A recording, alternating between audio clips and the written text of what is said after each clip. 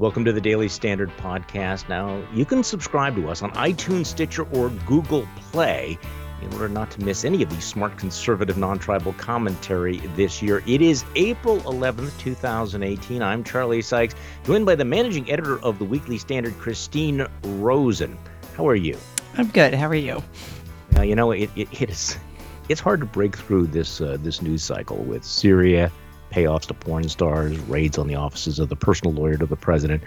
But Mark Zuckerberg has managed to do it, and he's testifying before Congress yesterday and today. And I think it's because millions of Americans now feel like they're one of the Winklevoss twins.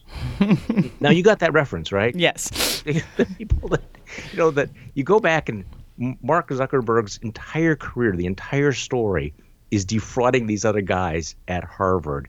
And I think a lot of people are going, wait, did we get scammed by Facebook? So let me ask you this. What do you want to see from Zuckerberg? What do you want to have happen?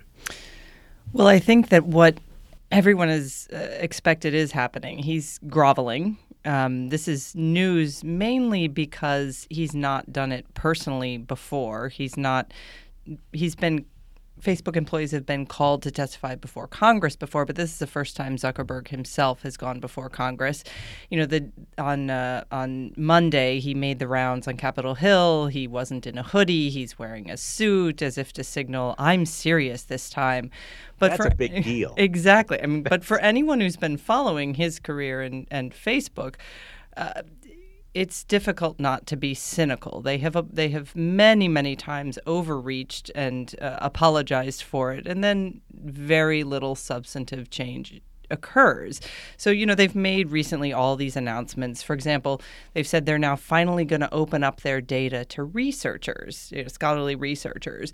And this just made me laugh out loud because since Facebook started, researchers have been asking for access to the data. But what Facebook did, cannily, from their perspective, is instead fund research themselves, hiring academics for hire, for example, who would have access to very controlled amounts of Facebook data. And surprise, surprise, much of their research showed it was very healthful and beneficial to use social media. So, Facebook's now finally doing something that scholars have been demanding it do for a very long time. So, it's difficult not to see this with a bit of a jaundiced eye if you've been following Facebook. I mean, this is the fundamental business model, right? That you are the product. So there's a little bit of, I'm shocked to find out that this data is being spread around because that's what Facebook is all about.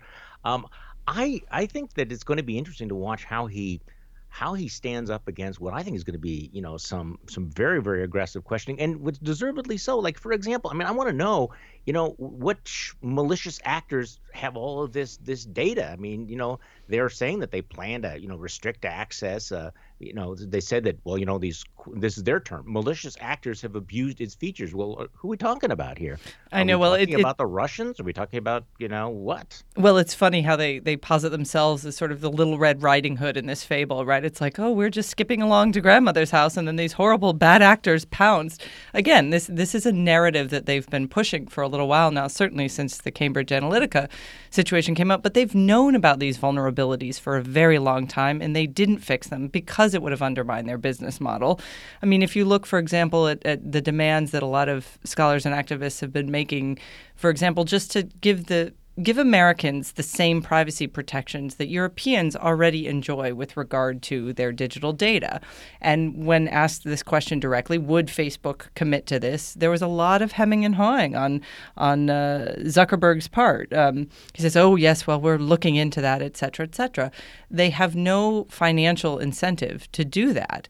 And regardless of what he says when he's, being grilled by Congress, and regardless of how cathartic it is to watch him be grilled, the proof is in the pudding. Is he actually, and is Facebook actually going to significantly change the way it does business? I'm skeptical. Yeah, and again, as free market conservatives, how are we supposed to react to this? How are we supposed to regard this question of government regulation? Because, of course, the Europeans are coming in with a whole new regime of regulations, and generally we have been skeptical, I think, of European models of control. So where do you come down on all of this? How much regulation do we want? And is it possible there would be unintended consequences? The reason I mention that is, Mark Zuckerberg might stand up and say, yeah, absolutely, I would like to see all this regulation, with the unintended consequence of making it much, much more difficult for smaller players ever to be able to come into the marketplace and compete with him because the compliance costs would be so onerous.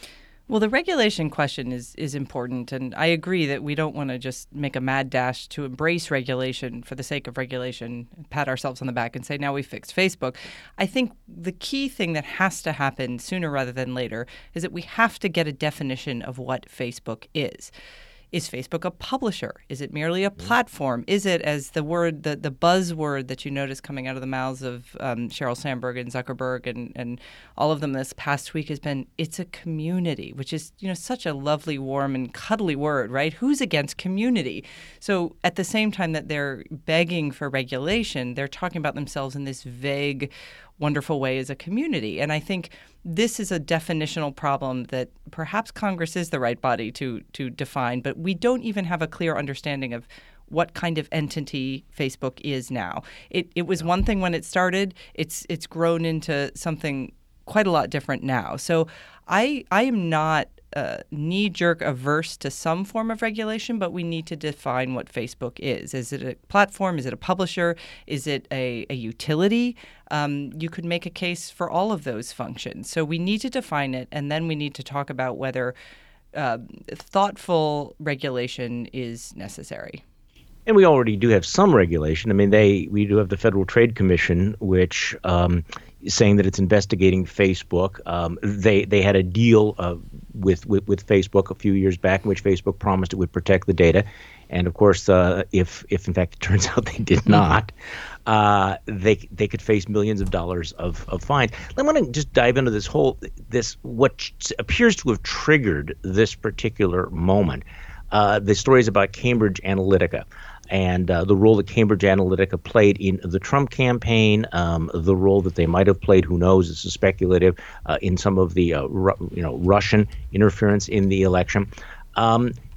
There's some pushback from folks who say that this Cambridge Analytica story is really no big deal because Cambridge Analytica did nothing different than what, say, organizations tied to the Obama campaign might have done back in 2012. So is there something new about the Cambridge Analytica? And in your mind, how has the Cambridge Analytica story changed the debate that we're having about Facebook and privacy? In two ways. One, I think it's correct to say that it's not as big a deal as it perhaps was made out to be. First of all, if you're getting this service for free, then as you mentioned at the beginning of the program, you're the product, so there should be some assumption of risk of that data leaking. But the second thing it did, I think, is allow Facebook to take on an almost martyred-like position with regard to its own inability to control its data. So it said, we had these rules in place, these rules were violated, which indeed they were by Cambridge Analytica. But the point is that Facebook is still the one responsible for this data, or should be. So, one of the interesting things to emerge about Cambridge Analytica when it scraped the data is that, it didn't even deliver on the political promises it made to the people who hired them. So it wasn't that effective.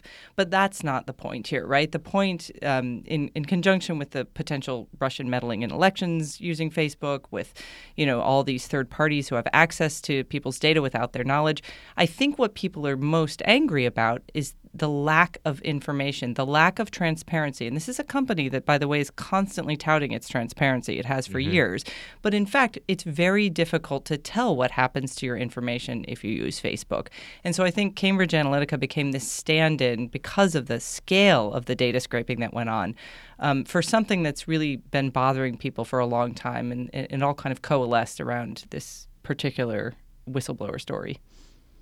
Well, it's bothered them for a long time, but not enough to change people's habits. And this, of course, we've talked about this before. It's the paradox of privacy. Everybody, will claim that they care about their personal privacy, but then they act as if they don't care because they are shedding, reams of data about themselves every single time they go online, every time they click on something, every time they make a purchase, and a few years back, I kind of came to the conclusion that people had just given up on privacy. But this seems to be that moment where they're coming back and going, okay, wait, um, who actually owns that data?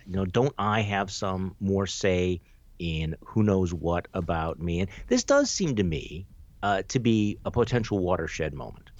I think that's right, and I also would raise the question of, for the 5 people on Earth who aren't on Facebook, among which I include myself. I never joined Facebook for a lot of the concerns that we've been discussing today, but I bet Facebook still has a lot of information about me, even though I never signed, terms and services and never created a Facebook account, simply because their reach extends so broadly. So if I'm in a photo, even if I'm not tagged, my concern is, look, they bought one of the largest facial recognition technology companies a few years back. So what's to stop Facebook from mining the photos that Facebook users post that include the images of people who have not signed on to Facebook's terms and services and yet are still caught in Facebook's web? They've also invested heavily in virtual reality technology. So I think it's not just about the data you post that's then scraped and sold to third parties. It's about their global reach. It's about their global aspirations. And I think one of the things that's interesting about this moment is that it was just, 6 months ago, we were joking / horrified at the idea that Zuckerberg was perhaps laying the groundwork to run for political office one day. And if anything comes out of this whole debacle and all this testimony, it might be that those ambitions at least have been quashed for a little longer. Let's talk about that for a moment, because Mark Zuckerberg at least thought of himself for a while as a potential presidential candidate, and he was kind of riding high. He's what, 33 years old, which I'm sorry, it continues to amaze me. And as I wrote for the Weekly Standard, he's not yet the Martin Shkreli of social media, but his image has taken a real hit. So what is the problem with Mark Zuckerberg? There are questions on Capitol Hill. Are you the right person to lead Facebook? Which is really kind of an in-your-face question.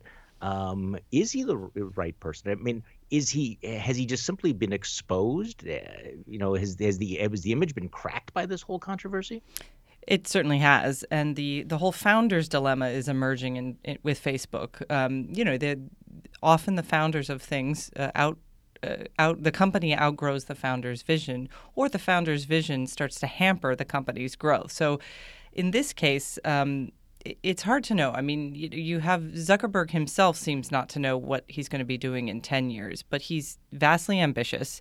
He's doesn't seem at all interested in actually self-regulating, having Facebook regulate itself in a thoughtful way, because if he did, he would have already taken steps to do that, because there have been plenty of opportunities that he's just passed by. It's not clear, and he is young. He could certainly reinvent himself in some way down the line. Should he step down from his own company? I mean, I wouldn't make that call. That's a call for his board to make. He did do a big stock sell-off recently, which must signal something. But he's not I don't think he can any longer lay claim to being some visionary leader in the broadest sense anymore. Because if you're the leader, you have to take responsibility for failure. And this is the first time he's doing that when he sits before Congress. Yeah, and I think he's going to continue to be haunted, as he ought to be haunted, by his attempts to sort of brush off any Russian interference in the election. Oh, it's silly to think that we were being used or abused and everything. Now, of course, the obvious questions that he's being asked, what did you know and when did you know it? Why did you not share it? But I think what's fascinating about this, we've talked about the whole privacy issue, but there's two other themes here that I think we have to come to grips with, and that are very difficult to come to grips with. Privacy being one, but just bigness. How big and how powerful Facebook has become, along with, you could throw out Google and Amazon, but let's put them over on the side. The concentration of power and the disproportionate impact on the entire media ecosystem. Now, I'm not a big fan of antitrust legislation, but that was designed to deal with the concentrations of power. And we're now confronting, how much of this marketplace is held by a very, very small number of companies. And the other big issue is our inability to keep up with the pace of change. You just mentioned a few minutes ago this new facial recognition technology. We haven't even had a societal discussion and debate about how we're going to react to that because the pace of change is faster than our ability to even absorb it and figure out what we think about it. Yes, the power Facebook exercises because of its market share as a social network has led directly to the hubris that we've seen the company and its founder in particular display for at least a decade. And I think this hubris has, up until this week, led to a contempt for the idea of governance, both of the way our democracy works, which is messy and about compromise and slow and bureaucratic, sometimes sclerotic, but still functions in an important role in our society. And I think much of the Silicon Valley ethos is about bypassing that. They're about efficiency. They're about find a solution. It doesn't matter how many things you break along the way. This is their ethos. So you're seeing finally that ethos sit and testify before Congress, and that's kind of fascinating just from a social cultural perspective. But whether or not it will actually lead to a decline in this Silicon Valley hubris, I'm not so sure. The amount of money, the amount of market share that companies like Facebook, Google, and Amazon now have, that's going to have to be counterbalanced with something else. It might be regulation. It might be consumers just becoming fed up and walking away from some of these services. But it's difficult, right? I mean, we talked about this earlier. Yeah. If you're a small business, you need Facebook. If you're a publisher, you rely a lot on these tools as well. So those are the difficult questions. Those are the difficult questions that even a mildly dysfunctional Congress needs to try to answer. I would not want to leave it in the hands of Silicon Valley self-appointed emperors to figure out for themselves. No, and also just to get some handle on all of the unintended consequences of their actions. A few months ago, I'm on a commission, and we had a break. We were talking about Facebook. We're talking about the future of democracy and social media. And in the hallway, an editor of I would say he wouldn't find this to be insulting. A far left publication came up to me and said, "Hey, listen, I want you to ask a question if you possibly can, because ever since Facebook changed its news feed, our traffic has dropped by about 60%. And this is, of course, something you hear from a lot of publications, independent publications, that when Facebook sneezes, they get pneumonia, that they make what appear to be, relatively technical changes that have just, massive impact on the ability of a lot of these publications. So a lot of these publications are really, living in fear of what Facebook will do. And I don't know that anything changes. So do you think that anything does change as a result of what's happening this week on Capitol Hill?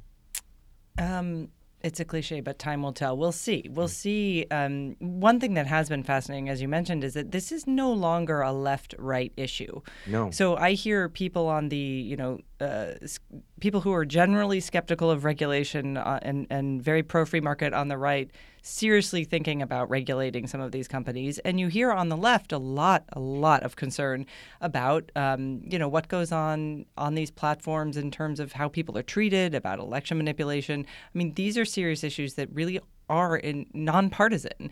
And I think if we can find a way, even in this extremely partisan era, to have these discussions and talk about legislation that might be useful or regulation that might be useful, we can see something accomplished. I'm not a pessimist about that. I'm quite cynical about Silicon Valley, but I'm not pessimistic about our ability to rein them in somewhat.